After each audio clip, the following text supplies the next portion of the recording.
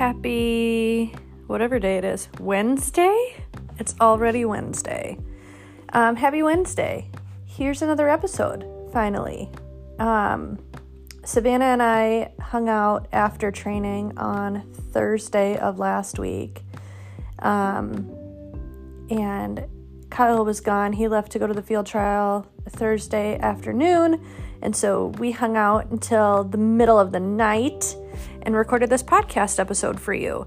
It was inspired by a post that I saw just from some other dog trainer that I honestly don't really know that much about. I just follow him on Facebook.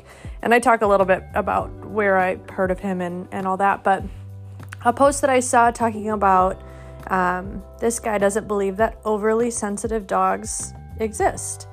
And my thoughts on that. I shared it in the subscription chat, and we talked about it a little bit there, and I just wanted to kind of dive in a little deeper and talk about that. We went off topic quite a bit. This is a nice, hefty, long episode. I considered splitting it into 2 parts, but I figured it's been so long since I released an episode for you that I would just give you the whole deal. So, as per usual, there's not going to be any outro. I don't do outros anymore because I never know what to say in them, so it's just going to cut off, and it's just going to be over. Fair warning, Bauer was super hyped up during this episode and was running around and playing in the background a lot, but I listened to part of the episode and it didn't bother me as much, so I think that it's probably fine.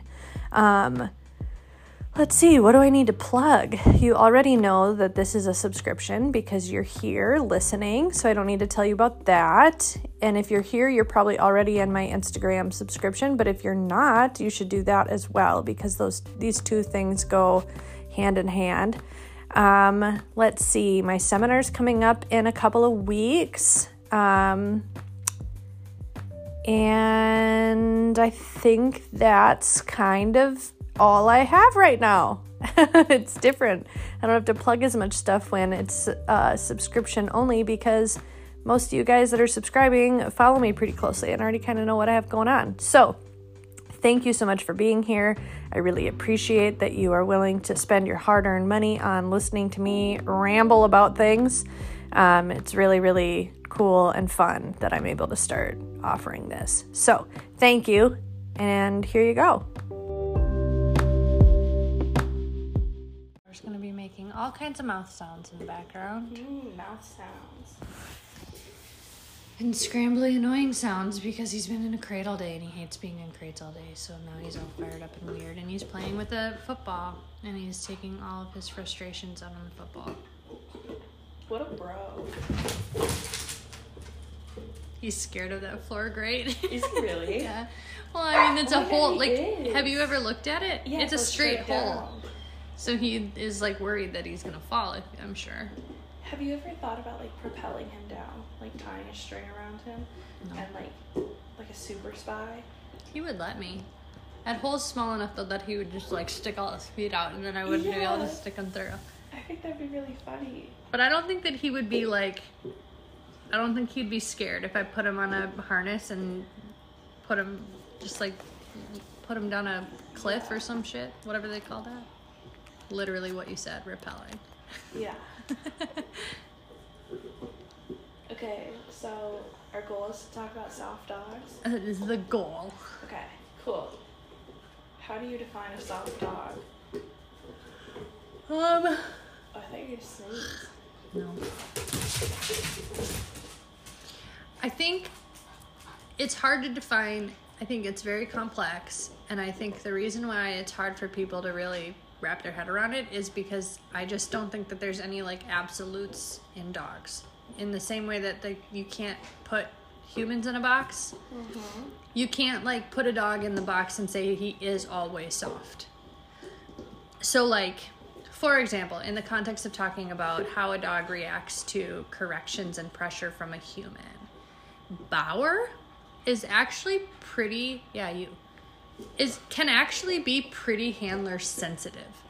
Like, he will display behaviors that look like handler sensitivity. And, like, if I come in really hot, like I'm gonna get after him about something, and I come in really hot, he'll like duck and flinch and like, no, please don't, like, but we've also like duked it out because he's also come at me before. How do you decide between that and him just like being smart, or are those the same things? Like he's intuitive. I think that's like, I think that a dog that's like handler sensitive is just, in most cases, like the dogs that I've known that are handler sensitive, yeah, they're just like, I already know you don't have to get on me. I'm not going to cause an issue. It's not a big deal. You know, like I don't think that they're really, like Bar's not afraid of me in that moment. He's just trying to be like, whoa. Yeah. I got it. We're good. And I think that it can vary so much because the same fucking dog, Bauer, is like a really hard, cocky, confident, dominant dog. And I wouldn't... Whoa! Bauer, whoa! You're all tangled up in shit! Stop!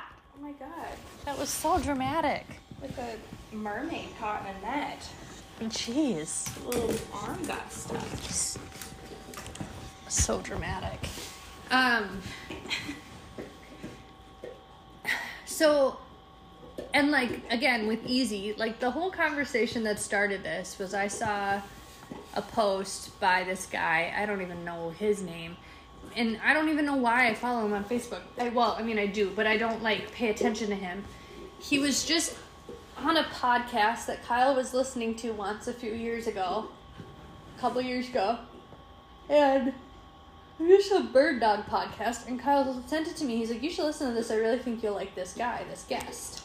And I listened to it, and it was all bird dog stuff, which I wasn't uninterested in at the time, but I wasn't nearly as interested in it as I am now. And I just really liked the way that he was talking about dogs, and Kyle liked that too, and he knew I would like that. And so then I started following the guy on Facebook. So he made a post the other day where he was essentially saying, and I'm going to paraphrase, that he doesn't believe that overly... Absolutely unnecessary. Maybe they saw a ghost. No, it's literally Kazi and Brew. Like, he could be, like, sniffing her through the crate, and she gets, like, so fucking offended. She's a lady. Okay, anyway, Facebook post. So he made a Facebook post where he basically was saying that he doesn't really believe that overly sensitive dogs exist. He's not saying that sensitivity doesn't exist, but he thinks that when people say a dog is overly sensitive and they'll like sell it, they'll get rid of it because it's overly sensitive, he doesn't think that's true. He basically just thinks it's a bad match. But he also was kind of calling people out, being like, you just don't know how to ease off the pressure. And then he went on to talk about how people are more drawn to, because he trains bird dogs, but he trains other dogs too. Like, I think he does pet dog training. But like, he had a Malinois on his Facebook post recently that was there for training. And he said that people are attracted to high drive dogs because they can be, basically, again, paraphrasing, they can be heavier handed and the dogs will roll with the punches a little bit more, literally. And he wasn't necessarily saying that's wrong, but he was just saying, like, don't turn around and say that this dog is overly sensitive when the real issue is that you just don't know how to be sensitive. Like, you don't know how to handle a sensitive dog. You don't know how to be, not gentle, because that makes it sound like frou-frou, but you don't know how to, like, the word I was using when you were talking about it in the subscriber chat was finesse. Yeah. Like, you don't know how to finesse it. It's kind of like the force-free argument. Yeah. Like, don't bash it just because you're not talented enough. Right. To train without tools. Which I think, I still think that argument can be valid in some cases, because we were also talking about that in the subscriber chat just briefly. Someone sent a post and was like, what do you guys think about this? And it was kind of talking about the criticism of balance trainers just suppressing behaviors, and they were just going on to talk about why suppressing behaviors is sometimes necessary and whatever, and I just skimmed it, and I really didn't like go too deep into it, but I agreed with the basic concept that like suppressing is not inherently bad. Like there is sometimes a need for it. And I just said that the real reason why people have an issue with this is because they just can't visualize how that can work. Because the picture in their head of suppressing something, just they can't wrap their head around what that looks like and how that can be successful, so they just assume that it's wrong. It can't possibly be beneficial. It can't possibly work because I don't understand how it works. And that's a huge flaw just in dog trainers and handlers in general, is they're gonna knock something before they really think about it. And it happens in the force-free versus balance and vice versa conversations, but it happens in so many other areas of dog training too. And I said this in the chat, but it's like the retriever people saying, like, I know and he has a very specific way of how he does things, and I don't think that overall he's wrong about stuff. It clearly works for him. He's successful, but it's not the way that I would necessarily do things, and I think that some of it is incorrect in his perspective of the thing that he... Oh, that was spooky. It went right over the floor. Great. So, for example, I saw a TikTok he made where he had a Malinois in for training, and it was training to be a shed dog, and he was talking about how you can never let dogs tug if you want them to retrieve. And I commented, and I said, I disagree. And I did probably like 3 or 4 comments. I went really deep into it. But I basically just said, I disagree that you can separate those things out. Because he was going on to say, like, when you play tug and you whatever, and you play keep away, you allow the dog to, like, stay away from you. They won't come in and retrieve. And I was like, that's wrong. Because there are lots of sports where... Like, literally in protection sports, the dogs go from retrieving to tugging in the same event. Or, like, in Mondio Ring, it's literally in the same day, they go from obedience to protection. And the protection sports are essentially a giant game of tug. You know, like, put your mouth on this and pull. For Schutzhund and Mondio, they pull. But then they also have to be, they're also expected to hold the dumbbell or whatever the retrieval item is in Mondio Ring calmly, firmly enough that it's not going to fall, but not chomp on it, not get all weird and too excited about it. And so, like, there are people who literally do that all the time and can do that, but also, I think it's just, on a side note, really unfair to deny a Malinois the opportunity to tug. Yeah. Like, I just think that that's a shame. To give the people that perspective that dog can never tug when that's literally all that dog wants to do. Like, they like to do other shit, but, like, come on. It's but so people say that, like, you can't do that thing. Or, like, pointing dog guys. Like, even Kyle will sometimes say it. And he knows it's silly now because I've told him that's actually wrong. But it happened the other day when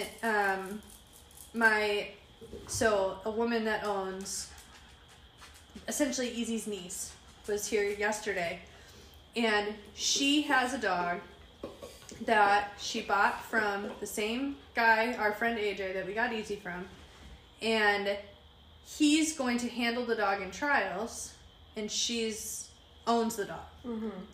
But she wants the dog to be successful in trials. And she's like, you know, AJ told me that I can never teach her how to sit and never teach her to lay down, and so I haven't done any of that. And I'm like, you can do those things. You can. And I explained to her like, they think you cannot teach because you want the dog to stay standing on point. They think you cannot teach a dog to sit or lay down because when they start to feel pressure, this ties back into the soft dogs conversation. When the dogs feel pressure from the collar, they may default to a sit. Like, our dogs do that. Yeah. Like, Quincy did it tonight where he ran up to your car and was nose to nose with Flora and her crate, and Lewis put e-collar pressure on him to come back, and he froze and sat instead. So, but the issue there is not because the dog knows how to sit. The issue is that the pressure was too high, which in that context, totally fine. But if we're working on bird dogs and you're noticing that your dog is sitting when you're giving them e-collar pressure, it's not because you taught them how to sit and they're offering something else. It's because you're putting on too much pressure and they're caving under the pressure. A dog will naturally stop and sit. Like, dogs physically know how to do that with their bodies. They do it whether you want them to or not. Easy used to, this is actually funny, when Easy was a puppy, he used to like walk around and just like plop and sit and stare at things. And he would just sit all the time. Like, just constantly, just stop and sit, stop and sit. And Kyle was like, that dog's gonna be a fuck up. did you teach him that? And I'm like, he's literally just sitting. Like, he's just comfortable. He's just sitting and watching the world go by. I didn't have to tell him shit. But dogs will naturally sit, and it is a natural movement. Or like, think about Frankie. Remember when I was joking about his butthole? Yep. He sits when he feels any amount of pressure, which for him, because he's a generally more fearful dog, he feels pressure easily. And so if he feels pressure, if he thinks that he's doing something wrong, if he thinks that somebody's gonna get on him about something, he'll tuck his butt. Or if he just doesn't like something, like when Jada was trying to teach him how to stand and she was using her foot to kind of like tease him up, like up under his soft part of his belly, just kind of like touch up under there, he got so offended by that and he sat down because he's covering his parts. Like, it's just a natural response. It has nothing to do with the fact that the dog was taught how to sit. And so the real issue is not, don't ever teach your dog how to sit or lay down, because they will, without fail, sit on point. The issue is you don't know how to effectively communicate to your dog the difference between standing and sitting. That's it. But nobody wants to admit that. Right. It's so much easier to be like, no, my just dog's don't ever going to do be it. successful because I'm not going to set them up for failure. Right. Teach them to not sit. Right. And so the same thing with the retriever stuff. I don't know how to successfully keep or separate out tug from hold. And there's a guy that trains here, Jake Face. He run his company is called True Loyalty. He's in Minnesota. And he's got a Malinois. He used to train for Mondio. And he still like does a little bit of it, but I just don't think that he's in it as seriously as he once was. And his dog's a little bit older. And he posted a video on his story the other day where he had a tug in his hand and the dog was on the tug, tugging on the tug. And he was like, let's see the difference between hold with movement and tug. And so the dog's tugging, ripping, like, you know, flopping his head around, really ripping the like trying to pull the tug out of Jake's hand. And he said, hold, and the dog became totally still. Kept the toy in his mouth, but totally still. And Jake was like pulling on it, which would in most dogs trigger their desire to tug if you're putting pressure on it.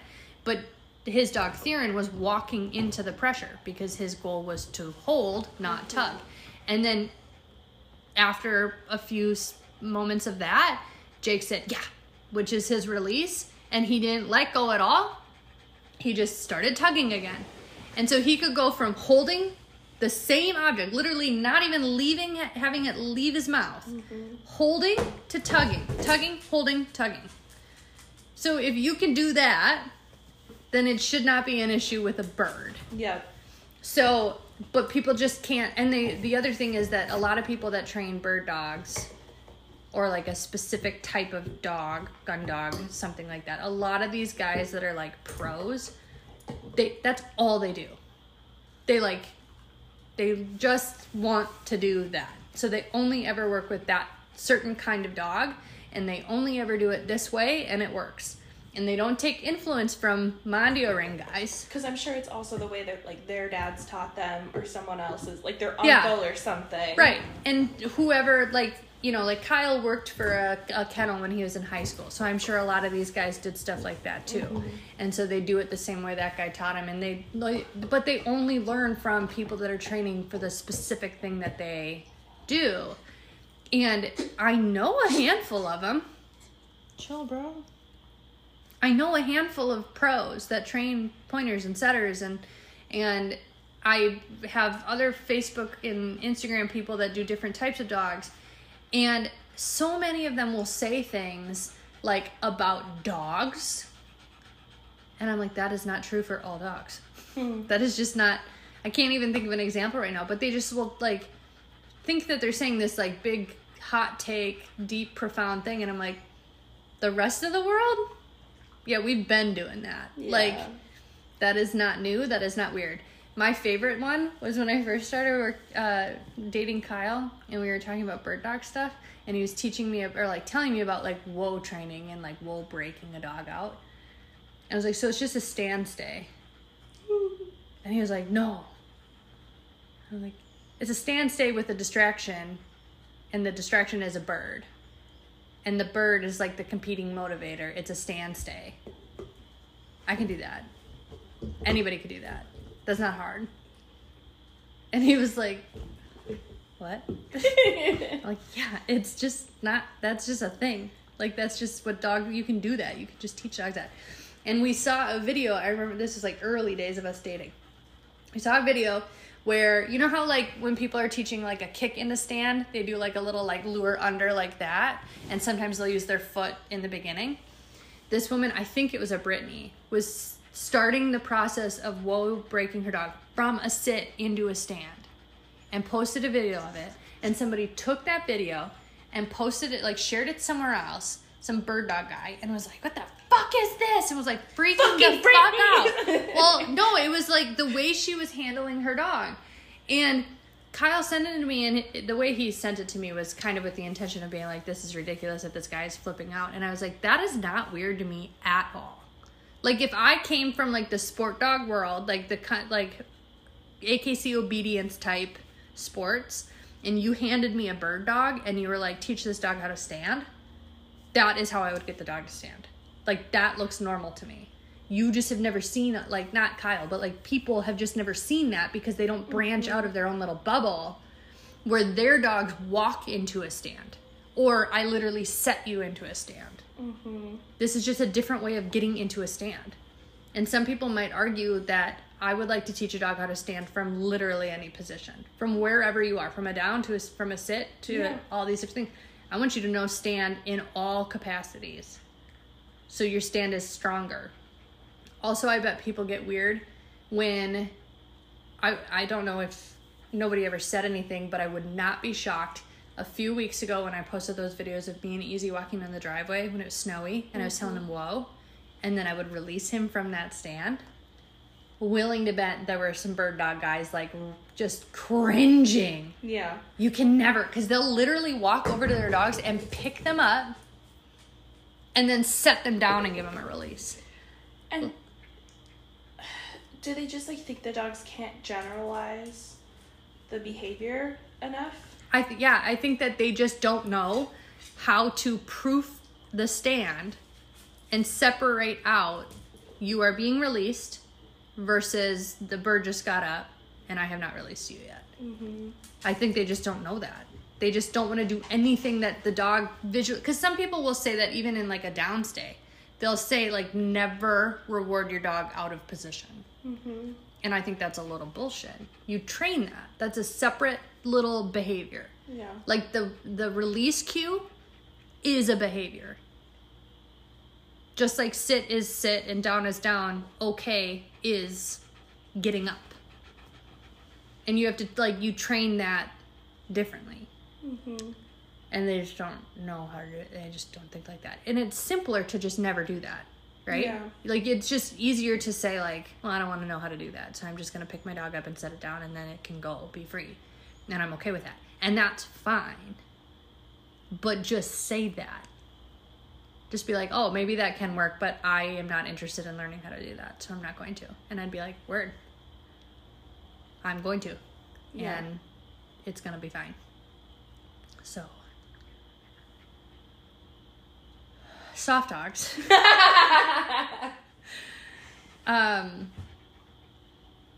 But the reason why we were talking about Easy, though, is I was going to say in that conversation in the subscriber chat, when I am going all the way back to the very beginning of this, where I was talking about how dogs are super complex, and it's not just like, oh, they are soft all the time, 100% of the time. Mm-hmm. Because Easy, I would say, is soft, meaning he does not like emotional pressure. So, like, if he thinks that I'm mad, or if I'm acting scary or aggressive, and I've never had to be, well, I'll get into that in a second. But, like, I'm a yeller. I yell when my dogs are like barking and getting all antsy because I'm doing let outs, and it's just like, let outs are like a 15-minute long fucking ordeal because I have to do rotations, and there's just a million dogs, and whoever's not out, not all of them, not every single one of my dogs, but in every single rotation there's at least one loud dog.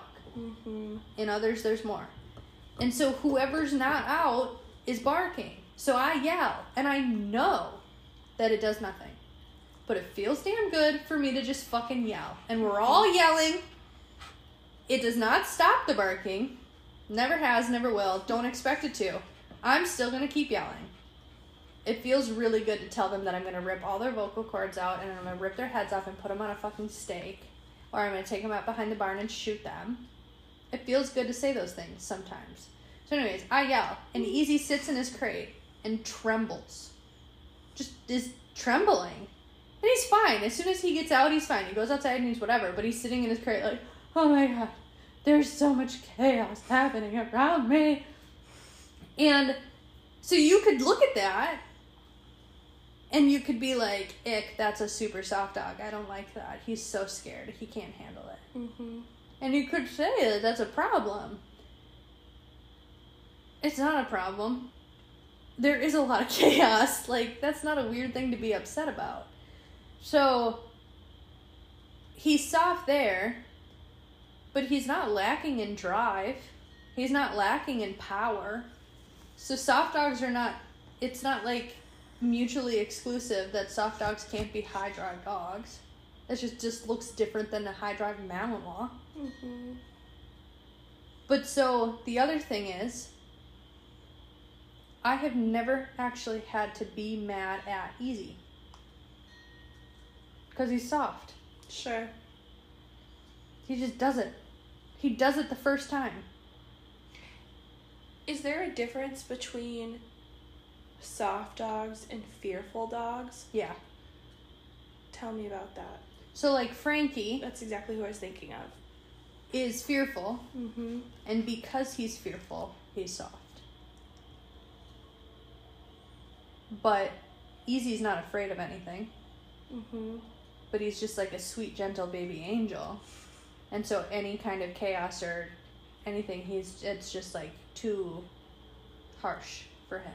So do you think with a dog like Frankie, if he one day like woke up, was no longer fearful about the things that freak him out? Yeah.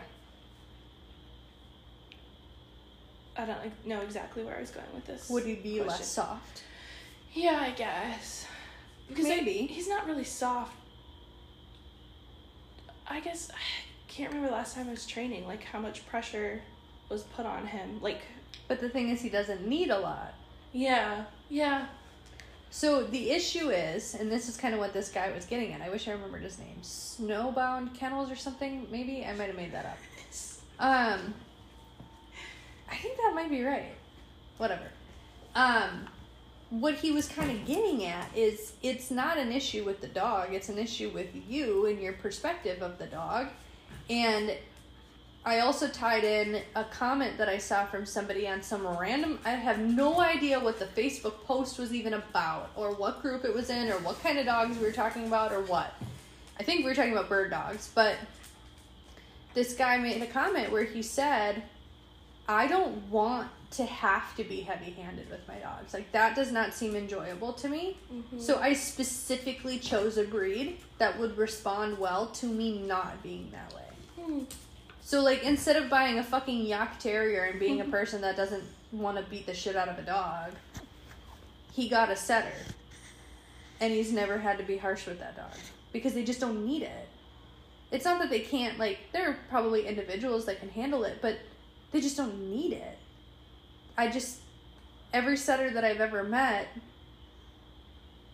as far as, like, I shouldn't say that. Like, there are definitely some setters that are more independent and more willing to just blow you off in the field.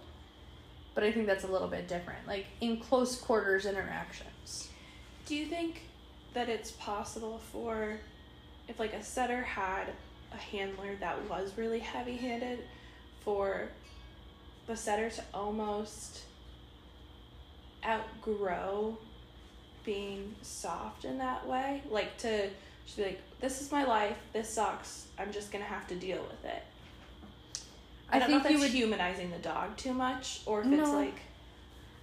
I don't know. I honestly can't say a lot because I don't have a ton of experience living with a lot of different setters. I've been around plenty. Yeah.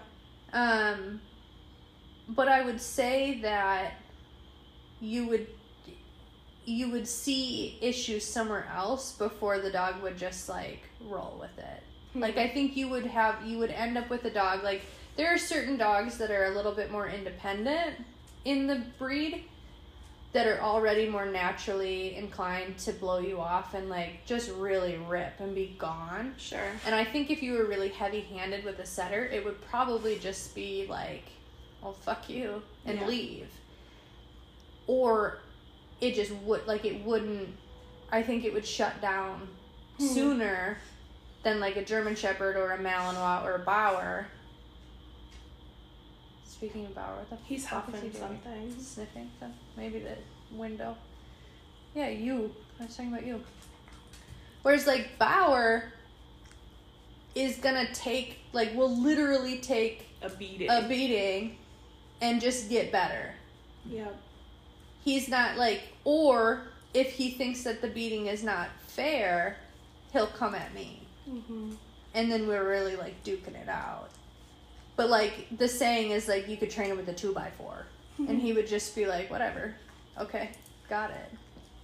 And the issue then too, like with some dogs, like Kamikaze, can physically withstand physical pressure, and she can emotionally and mentally withstand emotional pressure. Me getting mad at her means nothing to her. She did not fucking care.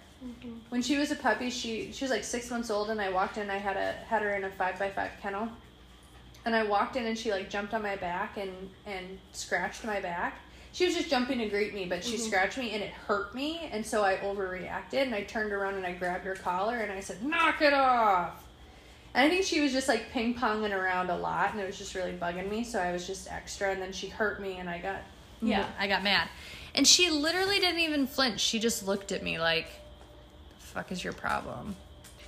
And one time when she was even a little tinier baby, she was like barking and just carrying on in her crate, and I was trying to like, she was the first puppy that I ever raised, like with intention, and this was stupid, but I wanted her to be able to be crated in the living room, which is dumb.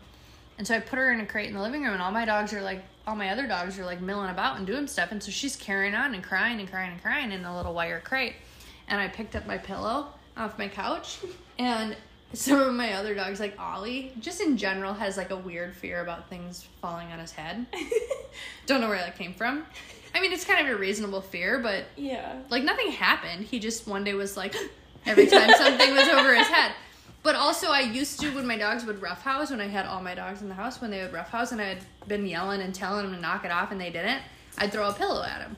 And so he knows what a pillow about, like if I did this right now, I haven't thrown a pillow at him in years. He'd be like, fuck.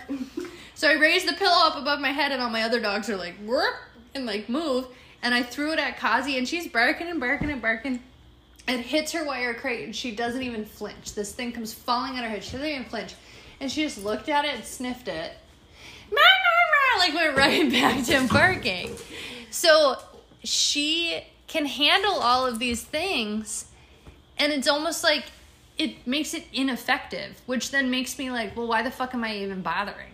Like, why would I even bother being hard on you or like super physical or mad at you when it doesn't even matter?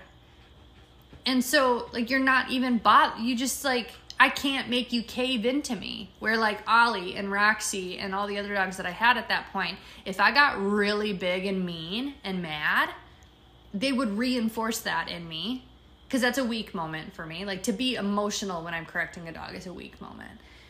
But they would cave. They'd be like, okay.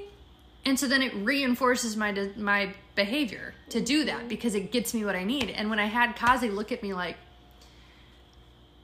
okay, like she's just like, whatever, that seems like a you problem. It's like, well, now I just feel stupid. Yeah. Why am I even acting like this? And so I had the opposite experience of like, this dog should be so easy to train because she just rolls with the punches. And I had to become a totally different person with her because she just did not care about my feelings. I have no idea how I got to that part. Because I don't think I started telling that story with the intention of getting there. And then halfway through, I was like, this is the life lesson I learned from that dog, not whatever I started to say. It sparked an interest, like, what I think is an interesting question. Because obviously, you have described yourself as a terrier person. Yeah. And now you're getting more into setters. And with that comment that you made about the guy who was like, I got into a breed that I couldn't hard handle, so I got something that was really soft. And I'm not saying you like beat your dogs or anything like that, but like, I'm a physical person. Yeah, and like the way you handle Maven is gonna have to be different than you know, all your other dogs. Yep. Have you thought about that? Yes, that's why I want one. Because I want to see if I can do it. Because the older I get, like, I like a dog with shit. You know, like, I like a mean, gnarly dog.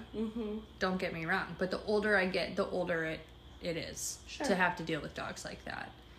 And I have a whole new respect watching now Easy come into, like, social maturity, sexual maturity, full-blown adult dog. He'll be 3 in May. And watching that whole progress. And, like, I raised that dog.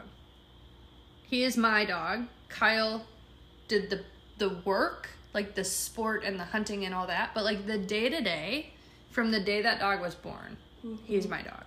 And so I can do it. And the fact that I have lived 3 years with a dog that I've never had to raise my voice at, I've never had to grab, I've never had to worry about that dog. Anything he does that's technically bad doesn't even bother me because it's really not that bad. Like, he doesn't do anything bad. Even in the few times that he's run away, I don't even get mad at him because he wasn't actually running away to be a dick. He just got a little turned around and it took him a while.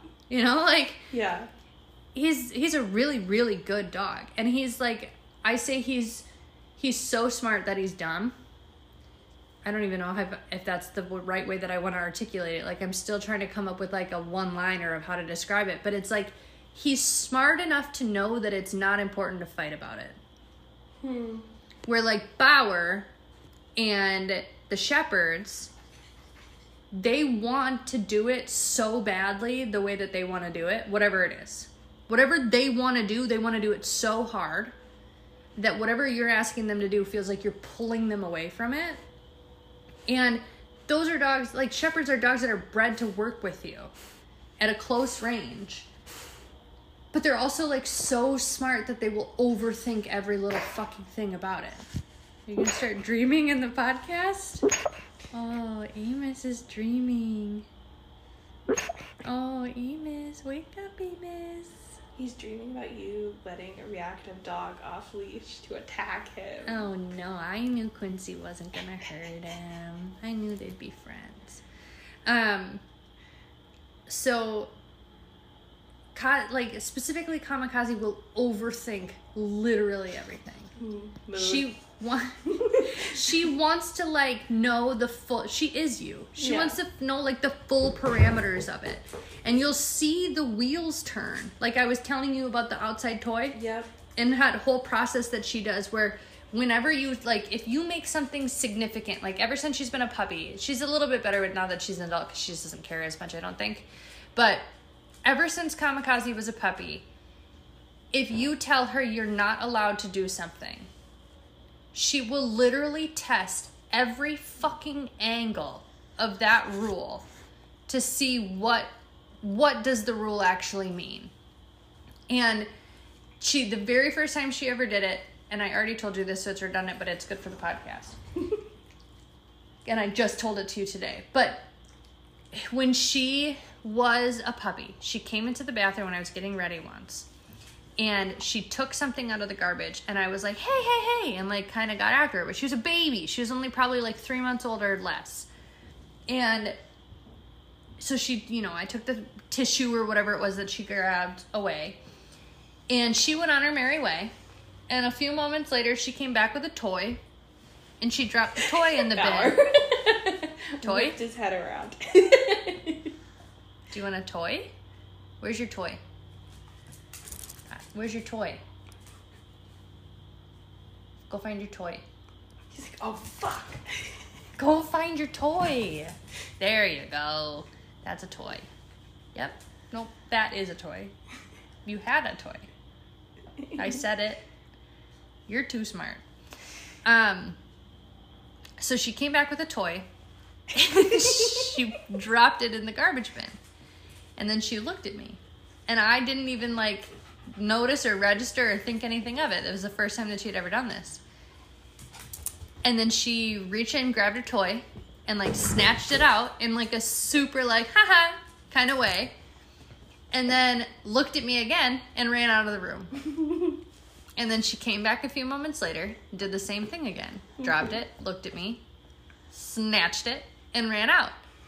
And I was like, that fucking bitch is doing this on purpose, because I told her, you cannot have the garbage can. You can't have what's in the garbage can.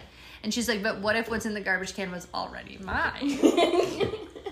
And I put it there.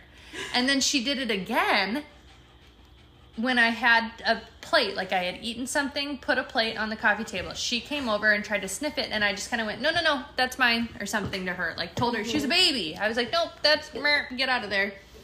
And so she just went and fucked off, and literally moments go by, and I completely even forget about that whole interaction, because it's just such a nothing interaction to shoo a puppy away from a plate. And she came back and she dropped a ball on the plate. She looked at me, and I was like, well, get it. And then she snatched it and she walked away. And she was like, And she came back and did it again. And then, years later, we were at my facility in Edina. And we used to be a partner with this raw food company that would use us like a pickup location. So this guy came and he unloaded a huge van full of dog food, frozen dog food, raw meat, into these cooler bags. And there was a whole system, whatever. And it would take him a while to get all this food set up. And I was standing in the doorway of the big warehouse space on one side, the front lobby area on the other, and he's in the front lobby area, and Kazi was just running around with a ball in her mouth, just trotting around being a shepherd. And she wanted to be in the food, where the food was. I had already called her out of there. She had been sticking her nose in bags and getting in his way and kind of nibbling on some of the products, and so I was like, all right. And I kicked her out and put her in the warehouse. But she was right there, the door was open. I was standing in the doorway, just kind of blocking her. And chill out. And so she's got this tennis ball, and we're chatting. And all of a sudden, she comes up on one side of me, and a tennis ball rolls into the room. And she looks at me like, my ball is in there.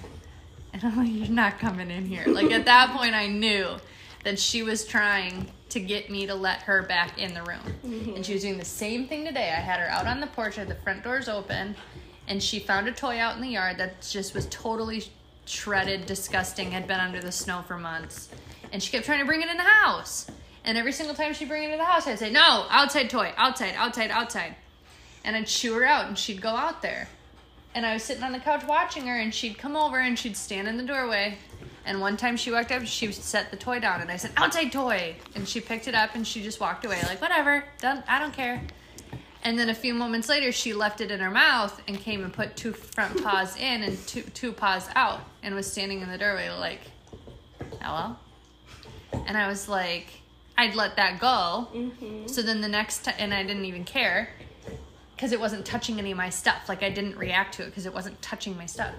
And then the next time, she comes all the way fucking in the house, and I was like, outside toy! And I kicked her out, and she's like, okay. You could see her 2 paws good, 4 paws bad. Yeah, don't set it down, and don't come all the way in the house, but you can stand in the doorway. All right. So she overthinks everything, which makes her challenging to work with in certain things. And she's had stuff in sport work where she would anticipate, when I'd send her for a bite, and I'd call out from across the field, she'd guard, and then I'd walk in to pick her up, and she would anticipate me coming and anticipate me telling her foos, and she would flip into heel on the helper. Literally has never healed on the helper a day in her life. But she was just like, heel, and would just jump into heel. And so that makes her challenging. Easy is so smart to know, like, he's smart enough to know that it doesn't fucking matter. And so I swear, the other day I took him out for a walk, and the intention that I had for that outing was to teach that dog, start the process of teaching that dog how to heel off leash. Because there's a guy that is a pro trainer for Willow Creek Kennels, and he's got setters, and he field trials in our group, and he was heeling 2 setters off leash, no collars, nothing. Totally naked dogs, heeling both of them together around the trial grounds, like from point A to point B. I think he like let them out to go potty and then was putting them back in the truck. And I was like, that's fucking badass, because somebody complimented me and said I was super impressive because I was heeling 2 German Shepherds on e-collars around. And I was like, that's not nearly as badass as heeling 2 setters completely naked around the trial grounds.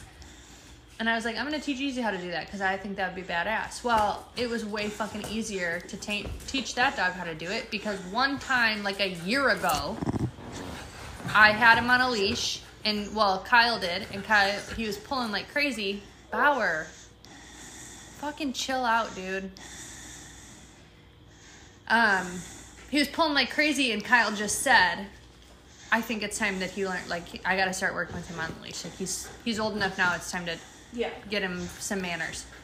And we were with AJ, so I was like, well, just give me the leash and give me your remote and whatever, and you guys go up ahead and keep chatting, and I'll just work this dog.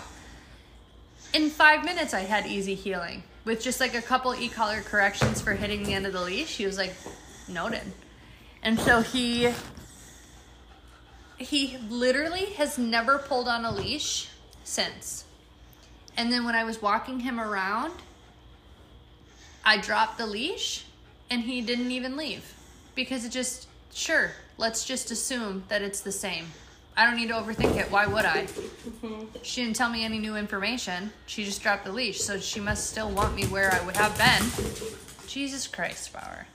And that's what I mean, like, he's soft, but it makes him easier to work with, because I had literally had to teach him one time in 5 minutes, and he remembered that for the rest of his life, because it was just enough amount of pressure for him to be like, cool, I'll never test that boundary again. It's almost like he has his priorities in his head. He's like, yes, everything else, like, totally fine, not worth fighting about. Yeah, it's just not worth fighting about. And he wasn't like, in that session when I was using the e-collar, he wasn't like, nah. He was just taking the feedback, like, okay, got it, thank you.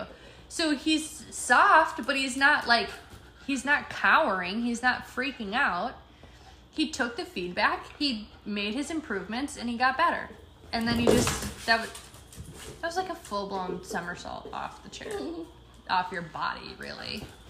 Okay, Bauer, that's enough. This whole podcast is just you running around in the background. He does not fucking care. I have to stop this and start it over, so, because it's gonna... So, all that being said, I think that... Really, Brew? I think I agree with what the guy said, is that he doesn't believe that overly sensitive dogs exist. It's just a... He didn't say the words, it's a bad match, but it's just a bad match. Sure. And it's not fair to the dog. If you're gonna get rid of the dog because it's a bad match, then whatever, that's your prerogative. But it's not fair to the dog to say that the dog is the problem when you just don't have the right kind of, like, you just don't know how to be subtle. But so many people are like afraid to admit, like with me, when I say I'm just like a physical person, like I do better with more balanced style training because my knee-jerk reaction in any given moment is to grab something. Like, I am not gonna just talk at something. I'm gonna like grab it, make it stop, make it do something. Bauer, I'm gonna grab you. Sit. So do you think having this dog, and like obviously you raised Easy, but like having this dog really be yours. I asked that question. Do you think? I guess this is also kind of a bigger question, but do you think that you would become less of a terrier person? I don't think so. So that's what we were. That's I don't know how the fuck we got off that, but as I'm getting older, this was what I was getting at. As I'm getting older, it is less interesting to me that a dog has grit. Like, I'll always respect a dog that's got heart. Yeah. Like, but heart, there's setters with heart. Like, heart is attractive to me. I like strength, I like confidence, I like power, I like courage. I like a dog that knows what it's there for and will do everything that it needs to do to do that job. But I don't need it to come in a package that's going to be aggressive and gnarly and just like on edge all the time. Mm-hmm. And so I still love terriers, and I still think I vibe with terriers a lot. Like, I can live with this level of just sheer chaos. Like, most people, like, there are probably people who will listen to this and be like, I can't even listen to this because Bauer's just being fucking obnoxious in the background. I can live with this. Now, if it was just me and I was like trying to watch TV, it'd be a different situation, but I'm distracted by talking. But anyways, I like a dog like that. I respect a dog like that. But I'm less starry-eyed by it. And now, okay, I think we might be done with that toy. Let me see that. He ripped all the stitches off. I know, I saw that. I was trying to figure out what the little white things were, and then it dawned on me that he had pulled these off. Okay, all done. Like, you don't mean it. He used to not be able to self-regulate with toys at all. Like, I took all the toys away when I first got him, and he would literally just sit at the door to the room that I put them in and be very bothered. But now he should calm down. Gonna get a drink of water and he'll be fine.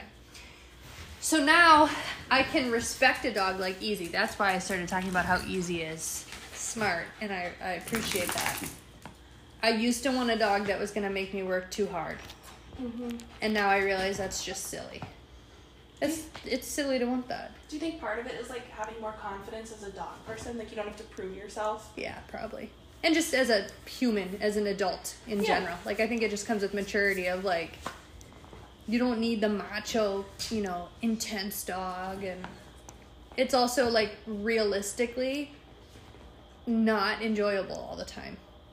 To live, like, it's not a glamorous life to have dogs like that. Like, I specifically remember a conversation where there's another dog trainer here in the cities, in Minnesota, and she's got, I think the dog has passed now, but she had a Jack Russell who was really just, like, dog aggressive, couldn't even be out with her other dogs, and she could have, like, an X-pen set up, and the dog could coexist in the X-pen, but it was just, like, constantly walking on eggshells if the dog was out with other dogs, because she'd bump into dogs funny and start fights and whatever.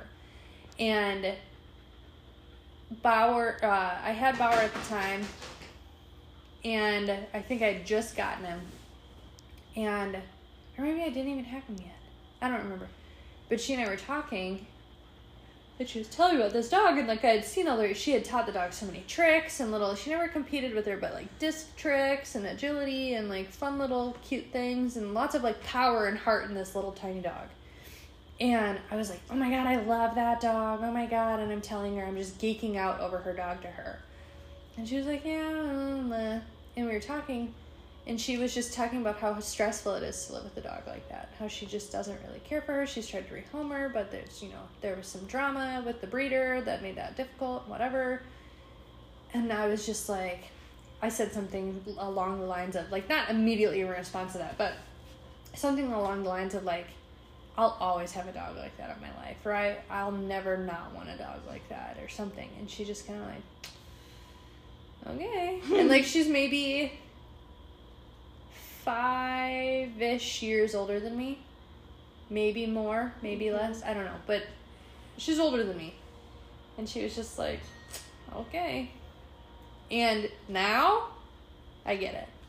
Yeah, I remember the first time we were really talking about Bauer. I was like, wow, that's so cool that, like I love terriers, all this stuff. And you're like, yeah, he's cool, but, like, I'll never be able to take this dog out in public. Right. Like, he's a really cool dog, but, like, there's so much stuff that I'll never be able to do with this dog. Right. And I was like, damn, like, that's... Yeah. And it's, like, it's not because he has different stuff going on. Yeah. Than, like, you know, you think of, like, a traditionally, like, reactive dog. Right. But... Yeah, like the way he was tonight when he was all, like, keyed up and wound, that's how he is if I take him into, like, Tractor Supply. Yeah. And a lot of it is just him. Like, not necessarily the breed, but just him. Mm-hmm. And there's a chance that if I had raised him myself, it would be different. Because I know plenty of Yak Terriers that are level-headed and chill. And he can be, it's just not consistent. But yeah, there's a lot. And, like, the fact that he can't fucking be crated. Like, he can. You can physically put him in a crate. He's not going to get out of it. But he cannot mentally handle being in confinement. Mm-hmm. He doesn't have separation anxiety or anxiety about it. Nothing that dog does would I consider anxiety. But it is just kind of like it's a fairly common thing for Yak Terriers in general to just not do better. And, like, dogs like this, not even Yak Terriers, but people will talk about it, like, they prefer chain spots. Like, the dogs are way more comfortable on chain spots than they are in kennels because they'll just get themselves all keyed up in a kennel. This is going way off topic from the original podcast subject, but how do you think he would be if you were, like, a go-to-ground dog? Like, if you hunted with him like that? Like, if he doesn't like a kennel, would he be okay in... Oh, yeah, because he'd be in pursuit of something. Yeah. Yeah. He would be, like, in drive, so it wouldn't be... in a crate, he has nothing going on. Sure. And he can be. Like, in the van, totally quiet. Totally fine. It's just in the house, and he literally will just sit there and dig and groan. And so you just hear, like, dun, dun, dun, dun, dun, dun, dun, dun, but then he's going, like, groaning. He needs a little padded cell. Yeah, he just gets himself too keyed up. But he's not like that on a stakeout. Yeah. Like, he doesn't spin himself, dig a hole into the ground in a stakeout. So it's just they're just weird. But there's just things about him, that are really challenging. But what's really funny is I came full circle. Did you know your phone is unplugged? Yep. Okay. I didn't know if Bauer did that when he got stuck in I think he did, but it's okay. Okay. Who? It was Peru.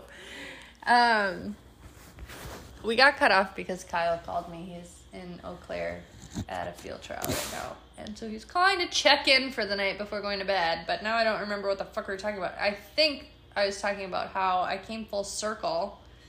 Mm-hmm. How somebody looked at me when I was like, I only want the gritty dogs. And someone was like, okay.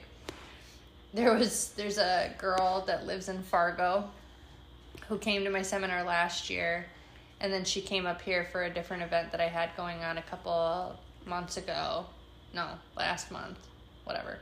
And then I told her, if you're going to drive all the way here for this, like, $25 event, you might as well come to group training and, like, actually work your dog. And so she and her friend came to group training the next day. And they got here before anybody else, and I was still letting my dogs out in the barn, in the fenced-in area. And so they walked over, and I had the dogs out. And we were just talking about, she's got a shepherd, and I think she has 2 labs, and she was telling me that one of the labs that they got, or a golden and a lab. I can't remember. Was this the girl that her dog got attacked and was reactive? No. Which one was that? This is Katie and Otto. Yeah. Okay. And it's gonna sound like so dramatic, like some. It's not dramatic at all. So Savannah literally just did a motion with her arm to signify the girl that was doing this with her dog. Yes. Because the dog was wearing a dominant dog, like a cable collar. And so the arm, and a lot of people were like, what was that? And I had to explain what the collar was. So, anyways, we're talking about her dogs, and I cashed an Easy out, and we were just like talking about the different bird dogs and whatever, and she was like, my boyfriend came home with this dumb lab, and she's just like shitting on this lab. And like she's being she's being funny. She wasn't just being a bitch about it, but she was just kind of this dumb lab, and I don't want a lab. My boyfriend came back with a lab. And I was like, well, what kind of hunting does your boyfriend do and whatever? And she's like, a little of everything. And I said, if he likes to do a little of everything, then... And she had said something about, like, wanting... Like, she pointed at Easy and said something along the lines of, like, see, I like that. And I was like, well, if he does a little of everything, what you really want is that. And I pointed at Cash because they're versatile. And it sounded like he did some waterfowl and some upland. And she was like, really? I don't want any of that. I only want dogs that are bitey or something like that. Like, said something along the lines of, like, I only want bitey dogs. And I was just like, how old are you? And she's like, 20. And I was like, see you in 10 years. And I was just like, I know when I say this, like, she's either going to roll with it or it's going to bother her. Mm-hmm. Like, it bothered me when the girl said it to me.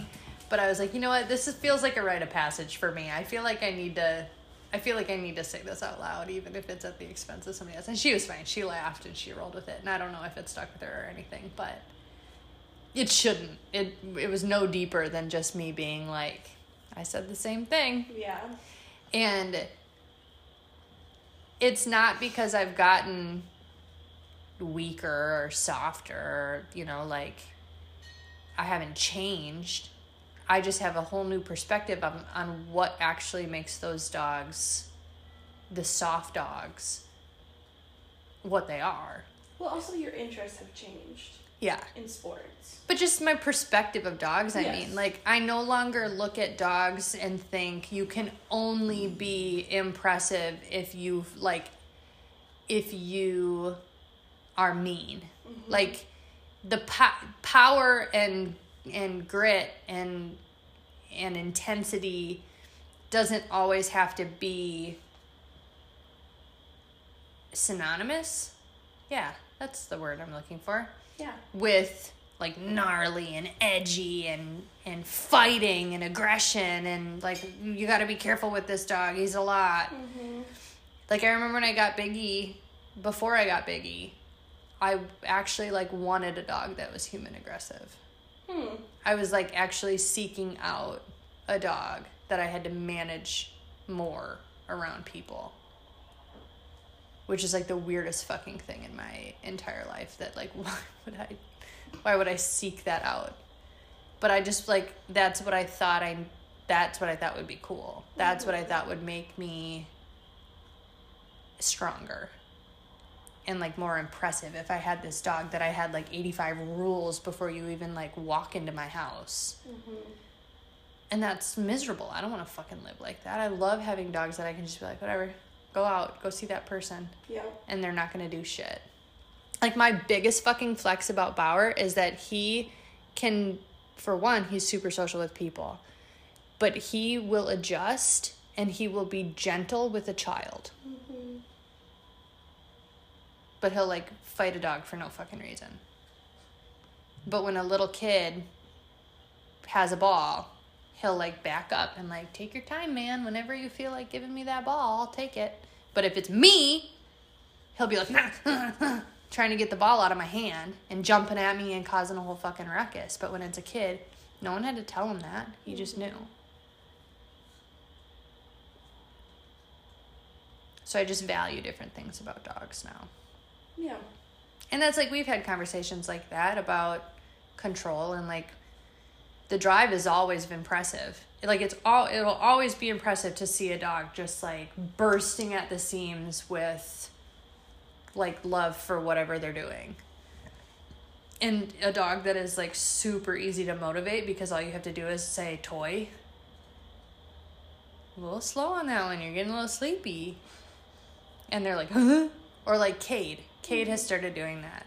Like, he could just be, like, farting around the yard. And all of a sudden, they'll just be like, hey, where's your ball? And he's like, and he gets up and starts looking around like, where the fuck is it? And he's, like, super animated, like, bouncing around the yard looking at every corner. And, like, that's super fun. That's super fun to see a dog like that. I still love a dog like that. But it's so much more impressive when you know that the dog has that much under the hood and you can just tell them sit and they do it. Mm-hmm. Like that's, and I think that people don't understand. And this is the thing that I hate when people say things like,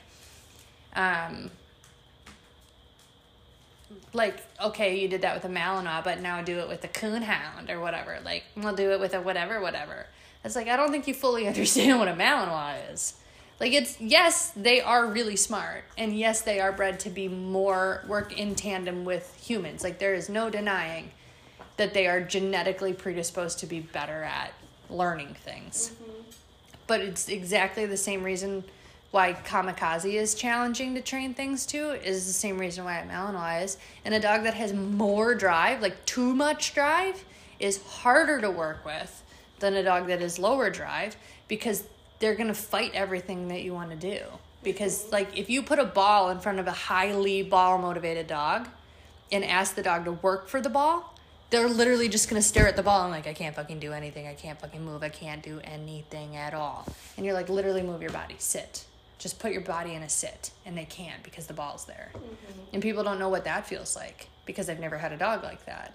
And so they see this dog doing all these fancy things and they think that they just like woke up one day and they were like, hey, orbit around my body. And the dog was like, okay.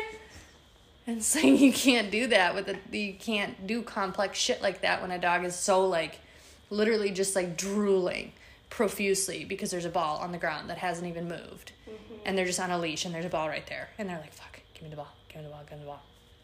So there's challenges to every aspect of it, but that's always impressive, but it's way more impressive to me to see like the control that you can have and the fact that you can get that dog that is so fucking motivated. And like that's why protection sports are even interesting in the first place. Mm-hmm. It's because those dogs want nothing more in life, literally nothing more in life than just to sink their teeth into that sleeve.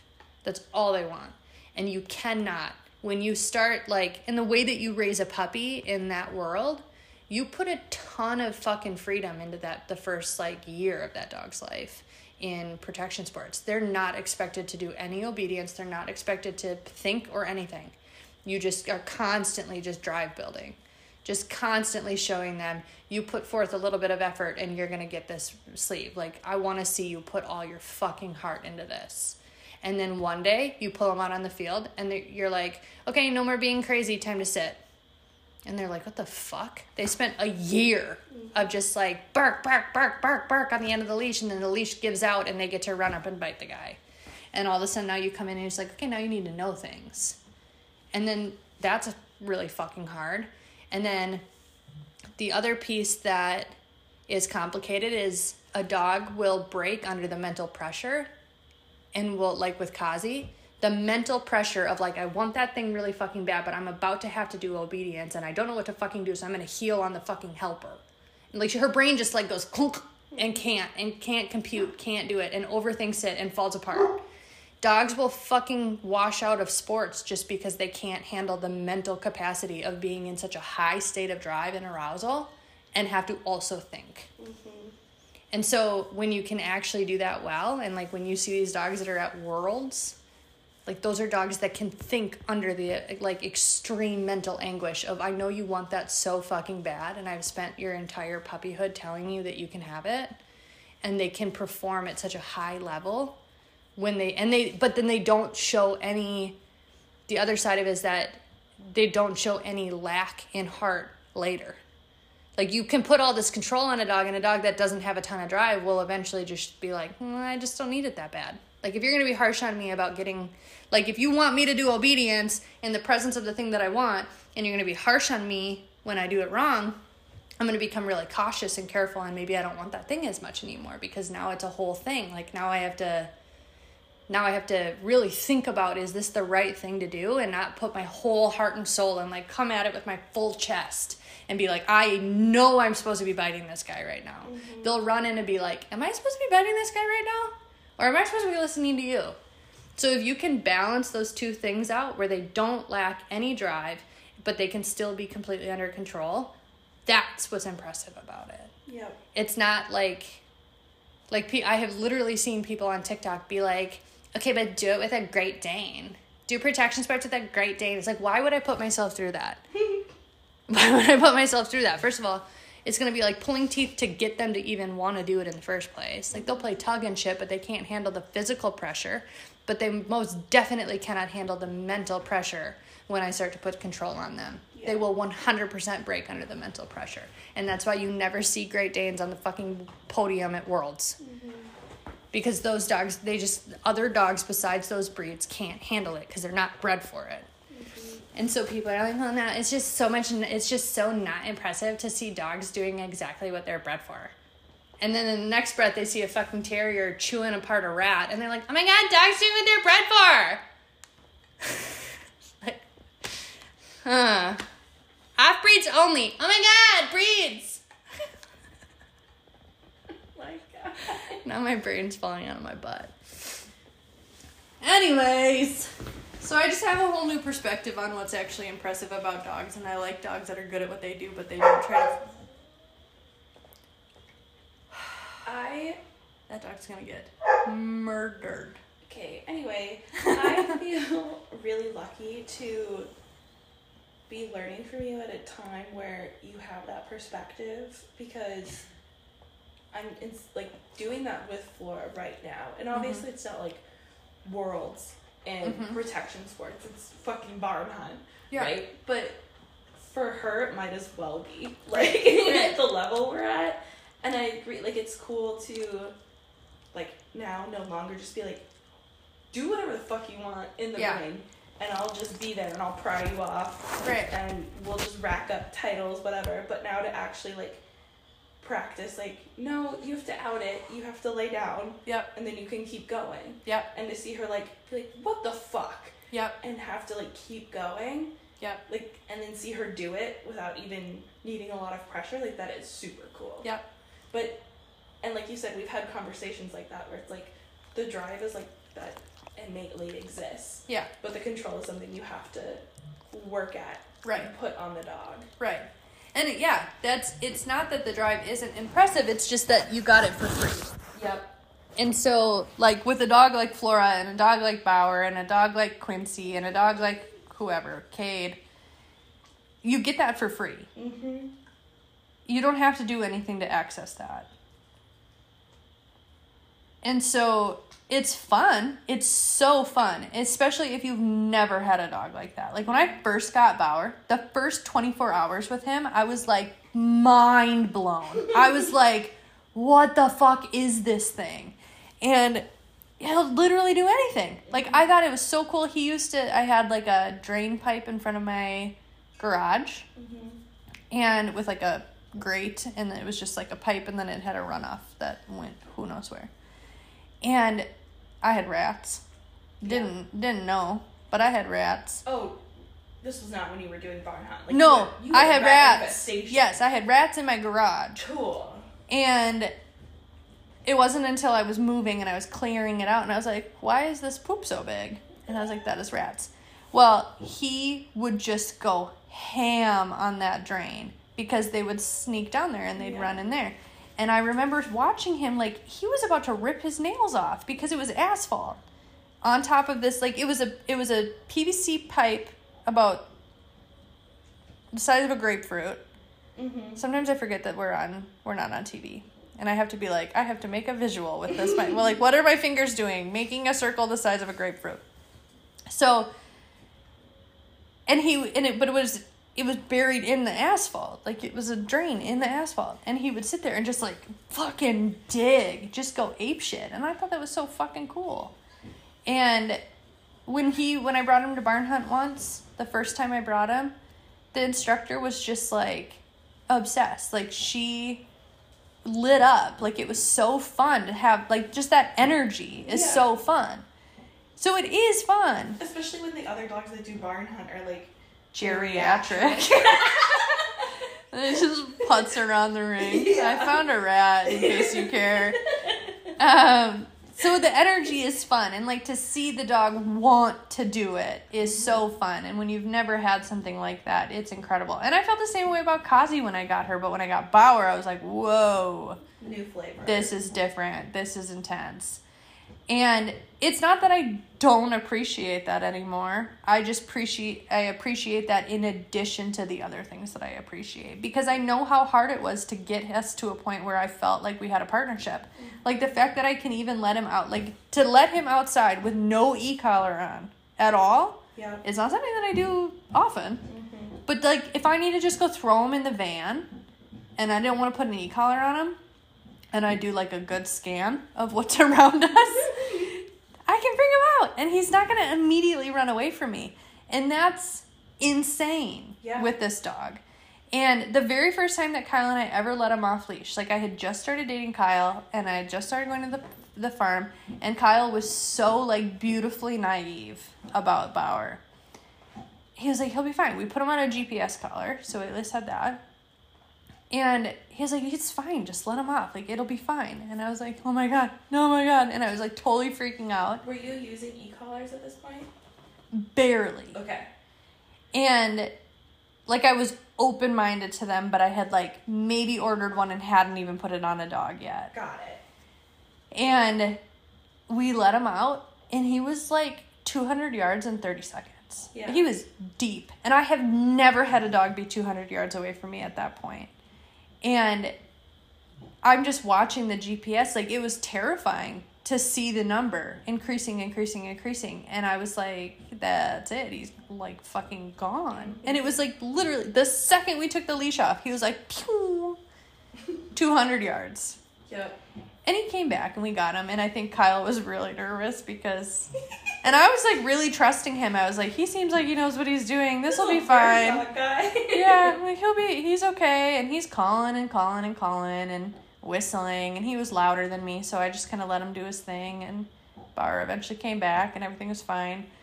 But, like, I never thought that I'd be able to let him off leash, let alone without even an e-collar on and have him around. One time I took him out into the pasture at the farm, and I had a cup of kibble. And I had no e-collar or nothing, and I was just, like, walking around, and I was just feeding him. And I was like, okay, that's enough. Like, we were out there for, like, a minute, and I was like, whoa, that was terrifying. And I brought him back in. And so, like, to have a partnership with him at all feels huge. Like, and his obedience is great. Like, his handle is really, really nice. And a lot of people don't put a handle like this on a yak terrier because they just don't really need it. And that makes it feel like a flex. That, like, when I go to the terrier trials, most people aren't interacting with their dogs in that way. Not that they don't care about their dogs, but they just don't need to put that effort into them. It's not a big deal. This is a great segue for a question I thought of earlier. Yeah. About soft dogs. Okay. Is it Mr. Mills, or who is it that has a yak terrier that, like, crouches down and, like, thanks the dog for their work? Oh, that is... Okay. But that moment, the reason why I talk about that all the time is because that was a huge game-changing moment. Because I know that guy has laid dogs out. Mm-hmm. You can't own yak terriers and not bash skulls in. And I know that guy has had to have really, like, made it known to his dogs that they can't fuck around. And he still can be, like, human with his dog. You know, like soft with his dog. So there was a live raccoon living where they put the scent trail. Mm-hmm. And after a while, it had started popping out to see what was going on, and dogs were getting distracted and going after this raccoon. Well, it was all like, it was like a bank. There was like it was like a big... like a slough, I think they call them, where they're just like, it's like a big flooded field. It's not even like a real lake. It's just like a big flooded field. But there was a bank, and then there was like just like a gnarly, like, just nest of like roots and down trees, and like, it was just a mess. And that's where the raccoon was. And they couldn't get him, like, they couldn't just get him. And so they had to get a dog to go in there and get the raccoon and pull it out. And so we go, and the dog goes in, and all you hear is just, like, chaos. There's a very specific sound involved with that, and you just hear chaos, and people are, like, getting down there and, like, trying to get in there and help the dog out and pull him out, and they pull him out, and they kill the raccoon, and we're all done, and wiping blood off hands and shit and just standing around. And we start to walk back, and William and his dog were behind me. And I just overhear him. I didn't even see him do it, but I just overhear like a pat on the side of his, like, on his rib cage, and he goes, "Thanks, you're a good dog." And I was just like, that just blew my fucking mind, because I'm over there gawking like, yeah, dog's killing shit. And he's like, "Thanks, buddy, you're a good dog." Mm-hmm. And I was like, whoa, I gotta do shit differently. Like, I want people to look at me and be like, I know she's seen some shit, Yep. but she's kind to her dogs, and I appreciate that about her.